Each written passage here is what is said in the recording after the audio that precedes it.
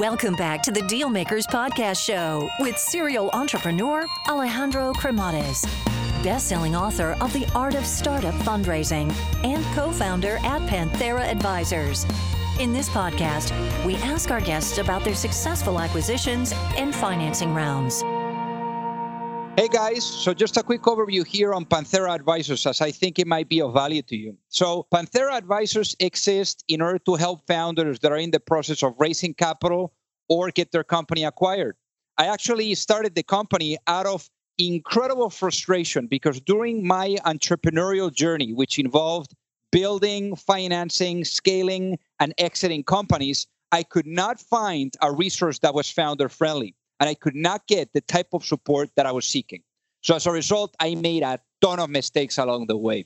So if you're looking to raise capital, or you are looking to get your company acquired, or just need some sound financial planning, and you're looking to get the best possible outcome in the shortest period of time, feel free to learn more by visiting us at pantheraadvisors.com, or just reach out directly and shoot me a note at alejandro@pantheraadvisors.com. All right. Hello, everyone. So welcome to Dealmakers. So today I have a very special guest who I consider as well a good friend, and Carlos Reynés. He is one of the co-founders behind Rubicon, and is one of the leading companies right now in the healthcare space. So I was very excited to have Carlos. So Carlos, welcome on board here. Thank you very much, Alejandro. Very excited to be part of this. So tell me how you got started with the company.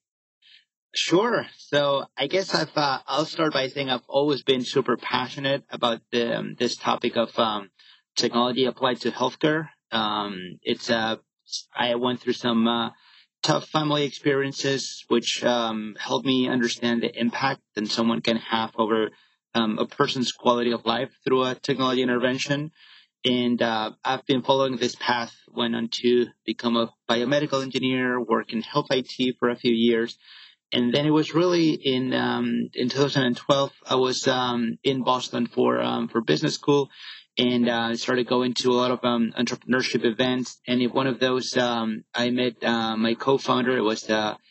This was March of 2013 when we met. It was at hackathon at MIT. It was called Hack in Medicine, and my co-founder Gil Addo was pitching the idea. And this was right in line with the work I had been doing around technology applied to healthcare and improving access for patients. And we met over that weekend, worked through the weekend, had a follow-up meeting shortly after that. Then did another startup weekend a month later where we won Best Pitch. And that sort of pushed me in this direction where I was in the middle of recruiting for a summer internship, canceled everything, moved to New York that summer, and started working together, and that's how we got started.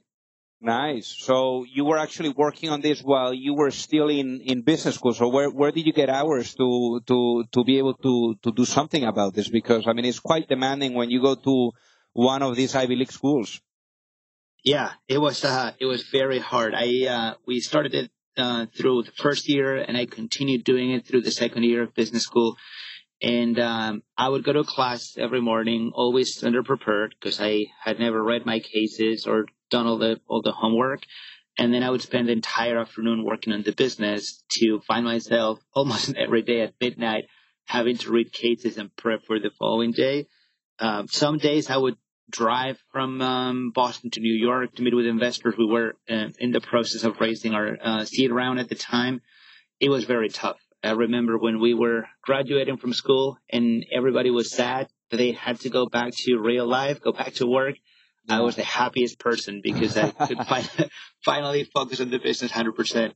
That's amazing. I still remember those early days, when we met. I think it was back in 2014, or 2013, when you guys were getting started and just out of school. I mean, it's amazing how time flies and the accomplishments that you guys have been able to get. So yeah, kudos to that. So I guess when you were meeting your co-founder in this case, like what led you to believe that was going to be a good marriage? I mean, were there like certain qualities that he had that you thought that, could really make this journey be, like more interesting, or or what was there when you initially thought about potentially going at it with your co-founder?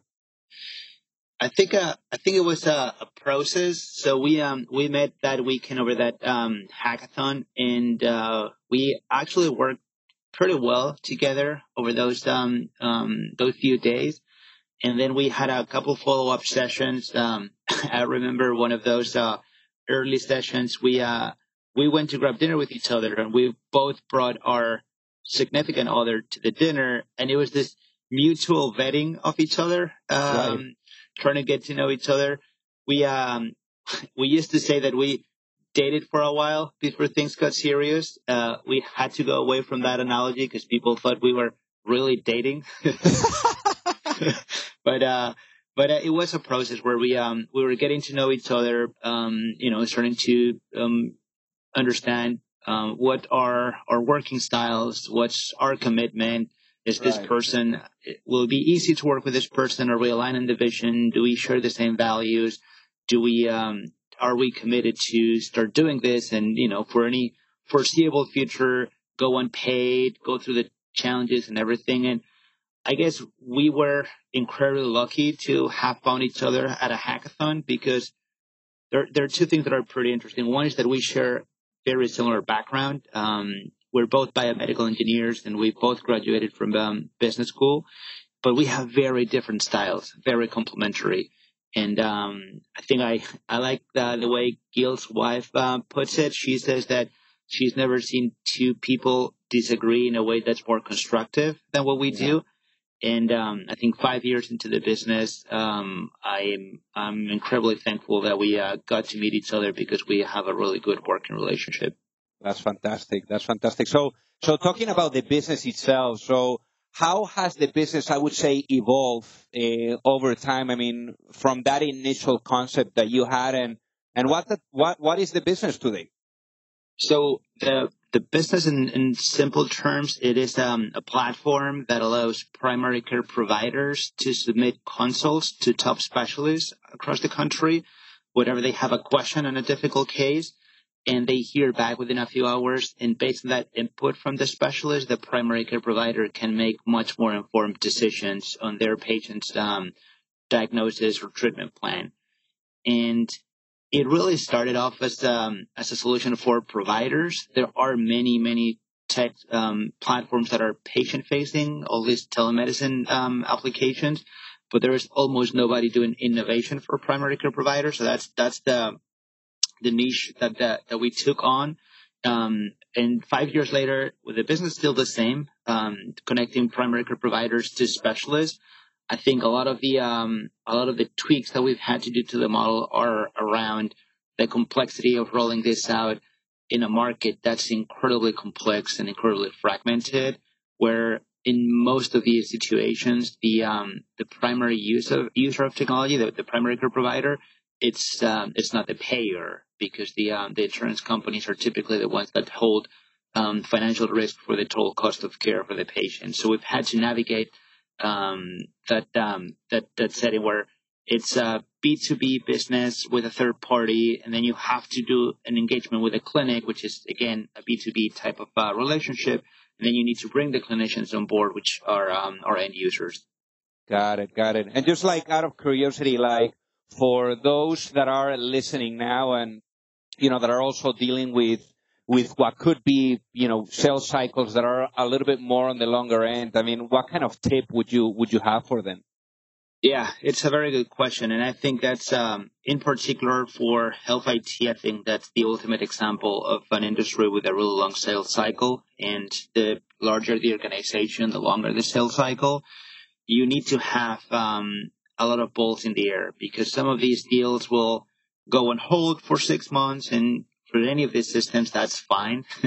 They'll tell you, we're really excited. We're definitely going to move forward. Let's have a follow-up in 6 months. And, I'm left there thinking 6 months is it's a lifetime for us. Totally. We need to move faster. So I think you need to have, if you're going to enter big deals with big corporations, hospitals, health plans, you need to have the cushion to, be able to plan. You need to have the funds to plan for what could be a 12 to 18 months sales cycle.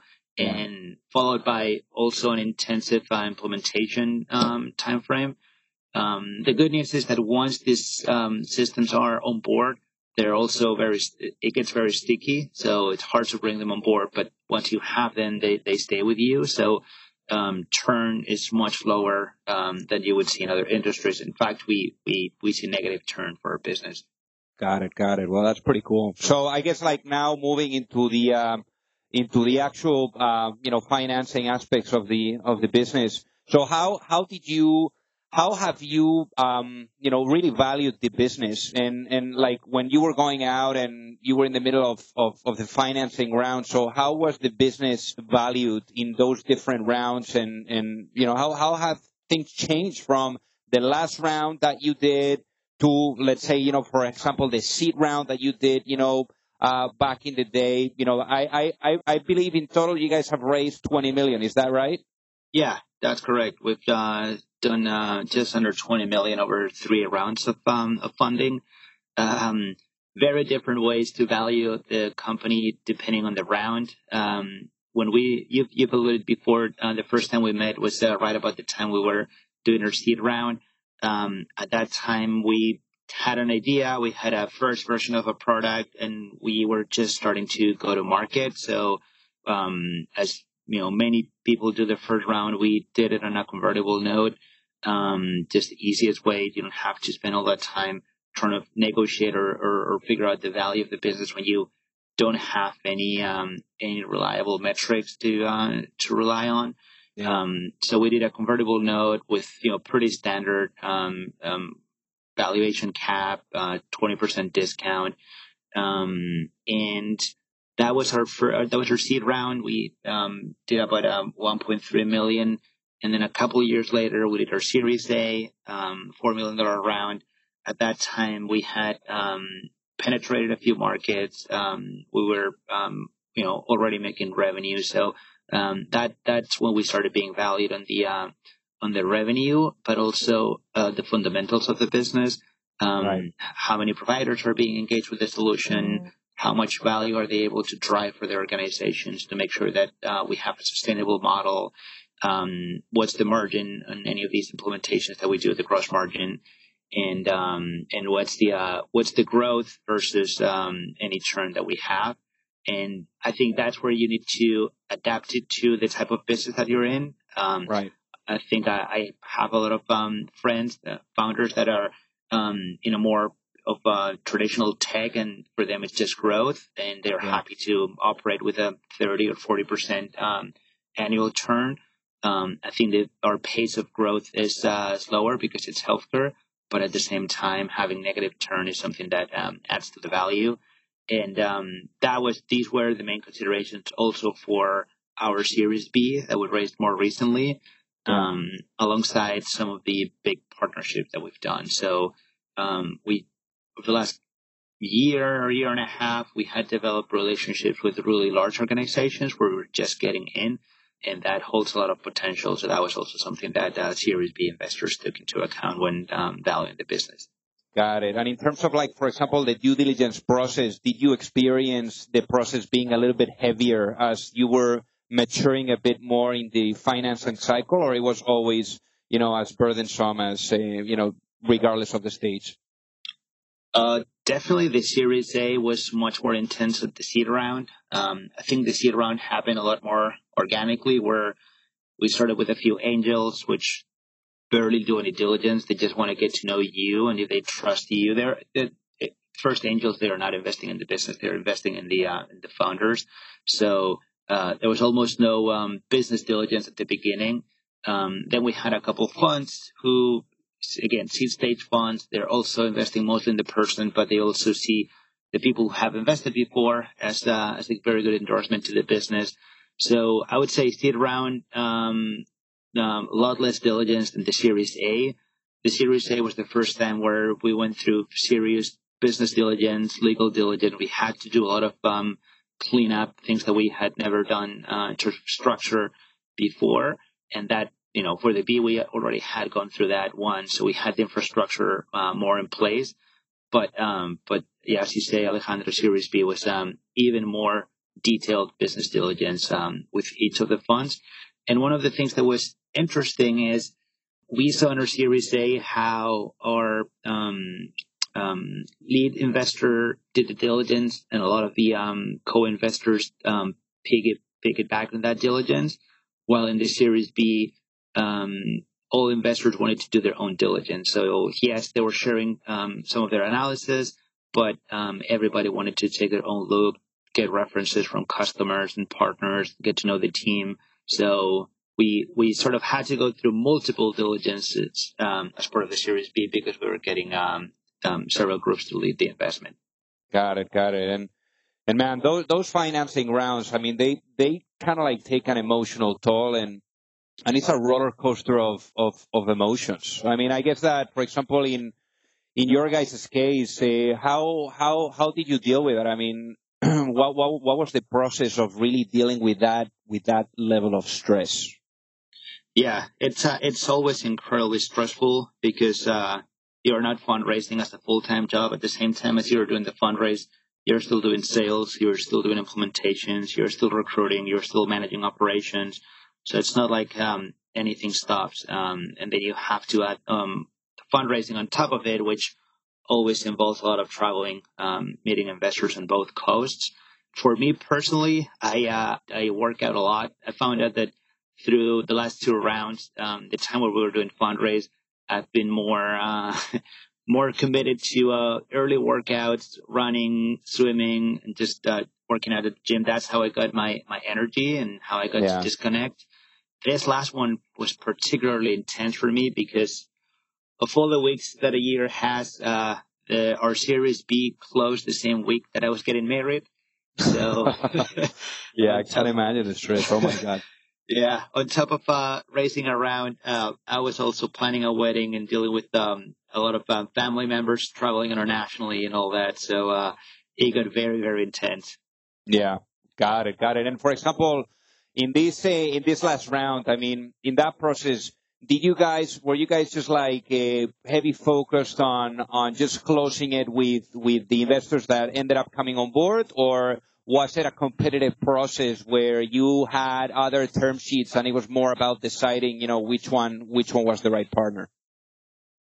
I think it was a little bit of both. So we started the process in the fall and started talking to a lot of the investors. A lot of them we already had relationships.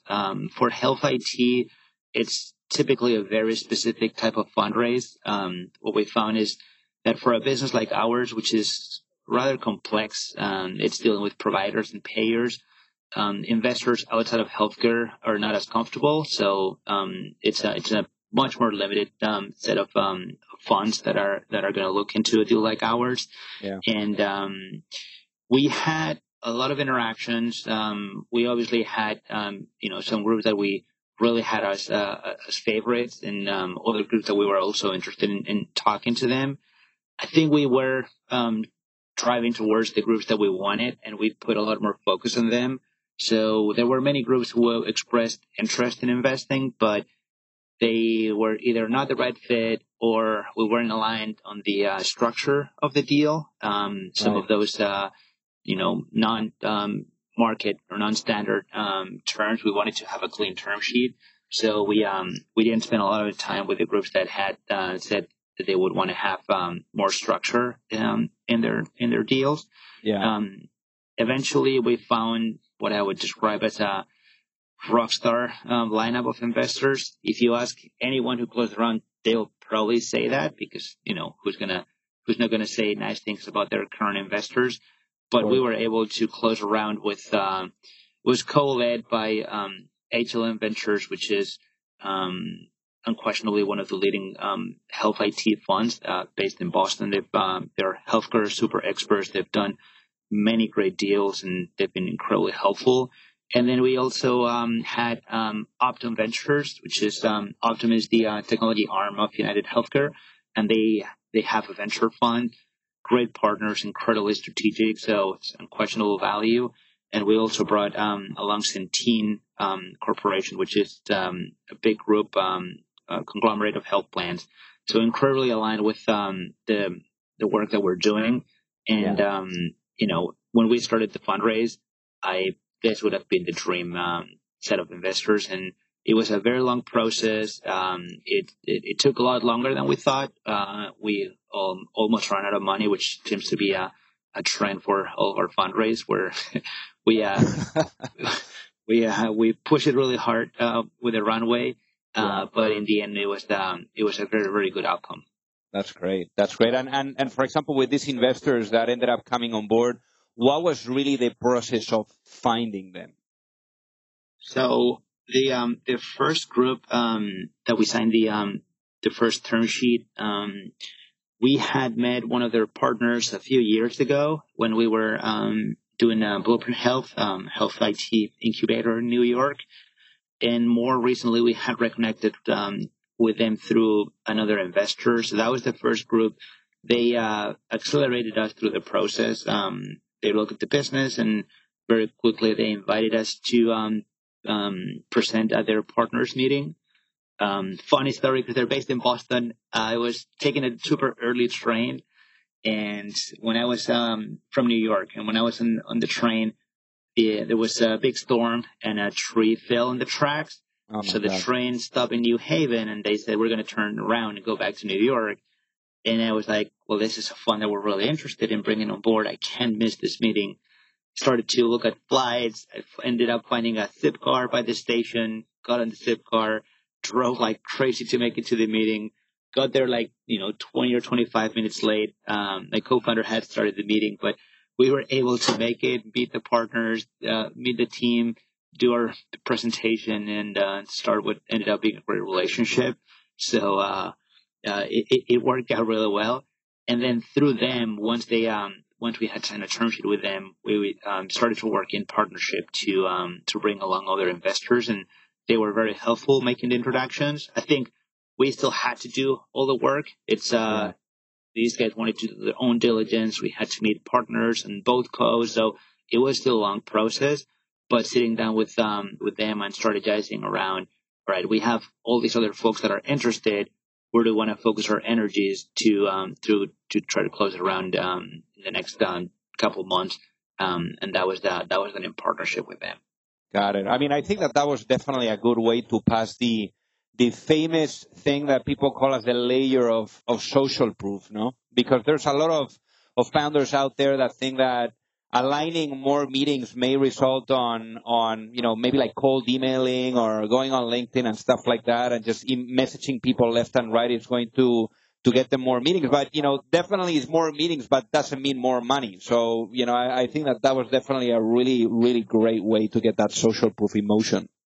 Yeah, I think one of the mistakes that we made in this fundraiser, actually in between the Series A and the Series B, is that we thought about fundraise as a one-off thing, right? You need to raise money, then you go to the market, you raise, and you go back 100% to the business.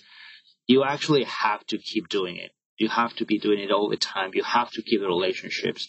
You want them to get to know your business, and you want to keep them up to speed, so that when you are actually looking to raise funds, you don't have to spend all the time educating people, building a relationship, because you're always going to be doing it against the clock. So I think when we did our Series A, we're very happy. And then we stopped talking to investors pretty much until 2 years later, when we were starting the process for the Series B. And I wish we had some more continuity. Even if you're not actively fundraising, just keep in touch, keep them up to speed, keep building relationships, because eventually they'll become very, very helpful. That's such a great point. I'm a big fan of, for example, like the investor newsletters, and not just for the existing ones, but then, for example, for other potential ones that you think might make sense to bring on board, where you're maybe sharing like milestones or KPIs, how those are progressing over time, and maybe, sharing them on a quarterly basis so that you're keeping people in the loop. I've seen a lot of people do that. Yeah, I think that's a really good practice. We started doing it after we learned the lesson the hard way. And then on top of that, we also, for the people that we respect, that we have a lot of respect for in the industry, and we know that we get a lot of value, we meet with them regularly now. Even if they're not our investors, there are some funds that they have such an amount of experience that just by checking in with them every 3 or 6 months, we get a lot of value. And that's also a nice way to keep them engaged and up to date with what's happening on the business. Got it. So I guess without really going into much detail, because this is I don't think this is public, but how aligned were you on valuation, for example, with your co-founder and maybe with other investors, and what was really driving the minimum check that you guys were shooting for in the round? I think we were pretty aligned on valuation. I mean, there's obviously a range where you say, this is where I would like it to be. This would be even better. This is a little less, but I'd be happy with it. I think one thing that's important is that both Gil and I looked at the deal as the total package. So there are many groups that focus on the valuation, but then you're taking bad terms. For us, it was actually more important to have a clean term sheet than just focusing on pushing up the valuation. This is something that became a thing in our Series A, where we had a really good term sheet for a lot of money, but they had a structure that we didn't like. There was something with participating preferred. They had some dividends. They had some warrants tied to revenue milestones. A lot of complexity that made it look more of private equity deal than a VC deal. I actually remember calling you, Alejandro, around that time to discuss, and you saying that doesn't make sense at all as a term sheet. And we ended up going with a term sheet that was a lot cleaner, straight, plain vanilla terms, and that is something that makes your life easier in the future, because it's when you're doing a Series A and it's $4 million, it's easy to think it's not that bad. It's not the end of the world. If I have $4 million of participating preferred, it's not that much. But once you've done that, the Series B investors want at least the same terms. So, we ended up raising almost $14 million, that we would have now almost $18 million of participating preferred, and that starts to become a lot more meaningful. So we've always optimized for, let's get clean terms. Valuation has to be accurate, because it's we don't want to get completely diluted, but having a valuation that's just inflated, it's not helpful either, because at some point you're going to face the challenge: how do I turn a return for my investors? How do I make sure that when I hire employees, they're getting equity that will be valuable, as opposed to just hyped up stock options? So I think we were very realistic around, let's find a valuation that works for all parties and make sure that the total structure with the other terms and the partner fits our values and our goals as a company. Yeah, it's interesting that you mentioned this, because I always share with founders that you should not be thinking about the present when you're raising money. It's all about thinking about the next round. Even though it sounds crazy, but when you're raising and you're in negotiations, you should always think about the subsequent round of financing, because whatever you do today is going to impact tomorrow. So I think that, it's much better to, like you said, to raise on clean terms, because if you're just trying to apply a Band-Aid, because your runway and you may have to shut down your business because you don't have enough cash, and you just take the first thing that comes in the door, that's like really applying a Band-Aid to something that may require surgery later on. So it's people need to be very careful when structuring this. So I'm glad that you were able to navigate those terms that you got in the past as well, like doing Series A's, and that you were able to get something clean. So that's awesome. So I guess in terms of timeline, let's talk about this last round, for example. How long did it take from the minute you said, okay, it's time to get out there and raise some money, till the moment that you actually closed the round and you were, having a tequila shot with your co-founder? It felt like it took forever. It took actually a long time. I think we started at the beginning of the fall, and the round was closed at the end of March. So it's probably about 6 or 7 months overall. I think we started slow. We started having conversations with different investors, just kick the tires at the beginning of the fall. And then the process accelerated a little bit. We signed the first term sheet at the end of December, and then things went on hold for a bit. It was a Christmas break. People were on vacation. That connected with the J.P. Morgan Healthcare Conference, where all health IT investors are in San Francisco. Spend a week there, so sort of put things on hold for about 3 weeks overall. And then we resumed, completed the diligence, and we were at that point we had the opportunity to just bring other parties on board, and we could have drove into a much faster closing. But there were great investors that were interested, and they wanted to do their own diligence, and this was the big the shocker for me, right? I thought they will, we just finished diligence with this awesome group of investors. These guys will just take their notes and join the round. But that's when they realized they actually wanted to do their own diligence. So it was like doing like a fundraise inside the fundraise. So through February, we were engaging these couple of groups that we really wanted to bring on board. It took them time to do their diligence, and by the end of March is when we got everything signed. Real long process. We thought, we started the beginning of the fall, and by the end of the year, we'll have the money in the bank. It ended up taking 3 more months, and we hadn't really planned for that, so we were cutting it a little bit short with the runway, but it worked out in the end. Not with a lot of stress, but not without a lot of stress, but I'm glad it worked out in the end.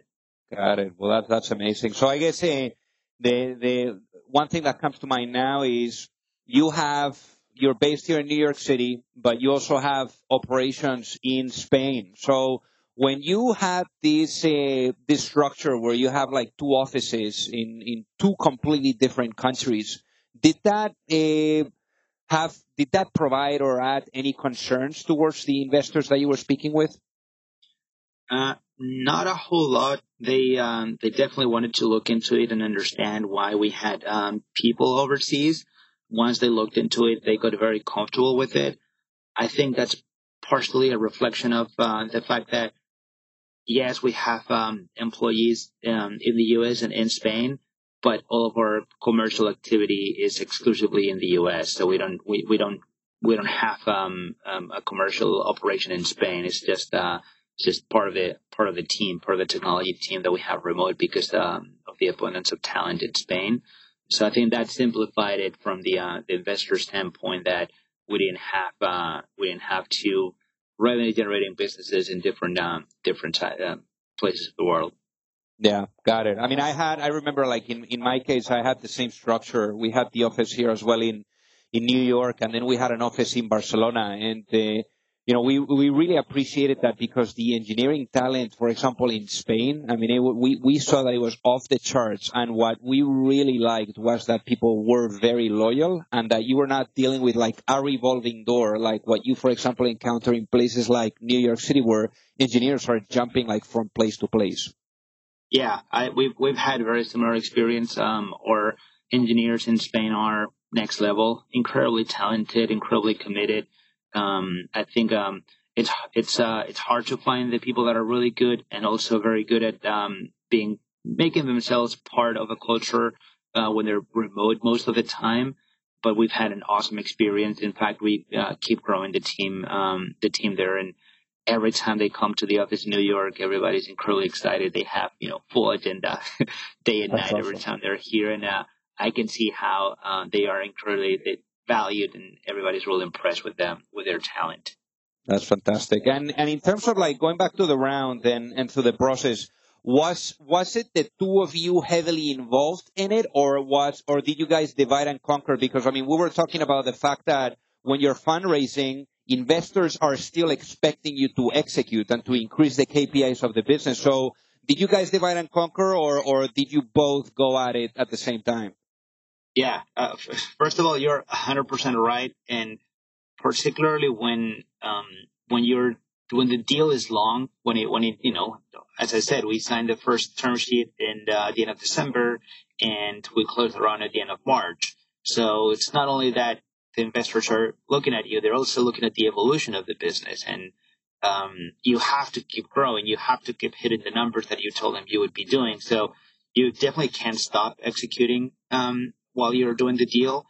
At the same time, they want to meet both of us. So I think my co-founder Gil was a little bit more active than I was, particularly with the earlier stage conversations. But once we got into deep diligence, or investors really wanted to look under the hood, they wanted to meet both of us. They spent a lot of time with us, so we had to travel many times to Boston, travel many times to the Bay Area. And once they're interested in investing, they also want to meet the team. So it took a lot of collective time, which I think is probably the right thing to do from their end. And for us, it was a really fine balance between, what amount of effort I'm devoting to the fundraise versus just pure execution. And the same thing goes for customer references. Every investor will want to talk to your customers, but every prospective customer that's really large also wants to talk to your customer. So it's sort of a scarce resource that you can't overburden them with too many reference calls. So I guess it's sort of always the same. A lot of competing priorities, and it's sort of an art to understand how to prioritize and where to spend more of your energy. Got it. So I guess if you could now, now you have been able to obtain like this incredible experience from going through these multiple rounds of financing. So I guess now looking back, if you could give advice to your younger self, that you're about to embark on raising, let's say, like your first round of financing, what kind of advice would you give to yourself? So definitely have many, many learnings. A few things. I would say focus always on clean terms. It's something that we eventually got to that conclusion, but we spent a lot of time with deals that would have never been a good fit. Definitely give yourself more runway. This has been a trend over the last 2 rounds where we cut it way too short, and you don't want to be negotiating with an investor when you have weeks of cash in the bank, because at that point you have the urgency, you have the pressure. They don't have any urgency to get the deal done quickly, and you're stuck in between a rock and a hard place. So make sure that you start early enough. You budget enough time for this to take longer than you think it will, so that you don't have to be in that tough spot for the negotiation.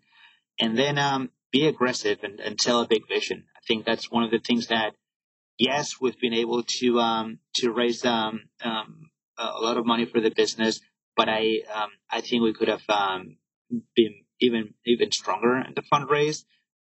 We always depict a very realistic view of the business, which is positive, but the fact that everybody's pitching an hyperinflated version of their business, by default, any investor that's listening to a pitch is going to discount anything you tell them. So I think we've been penalized a little bit by the fact that we explain the business exactly the way it is. Investors discount the value of it because that's the fundraising standard inflation. And when they actually look under the hood, they're very impressed with what we are achieving. But that makes the process longer for us. So I think those 3 things: look for clean terms, give yourself enough runway to be able to negotiate without pressure, and spend a lot of time crafting your story and the vision, because you have to get investors excited about your business. I love that. I mean, I think that really fundraising at the end of the day is all about storytelling. And, when it comes to raising money, unfortunately, time is the worst enemy of the founder, right? Because you're running out of cash, while time is the best friend of the investor, because they get more time to see how you're executing on the promises that you gave them when you first met. So Exactly. Yeah. Well, Carlos, this has been fantastic. So what is the best way for folks that are listening to reach out to you if they want to say hi? Yeah, absolutely. Anyone can email me. I'm Carlos at rubiconmd.com. Carlos at rubiconmd.com. Feel free to reach out with any questions. If we can be helpful, we'd love to help other founders that are going through the same journey, and hopefully can leverage a lot of the learnings that we've gathered from all the mistakes we've made in the process. Amazing. Well, Carlos, it was such a pleasure. Thank you so much for being with us here. Thanks so much, Alejandro. You've reached the end of another episode of the Dealmakers Podcast. For free resources and materials, head over to alejandrocremades.com. Thank you for listening, and see you at the next episode.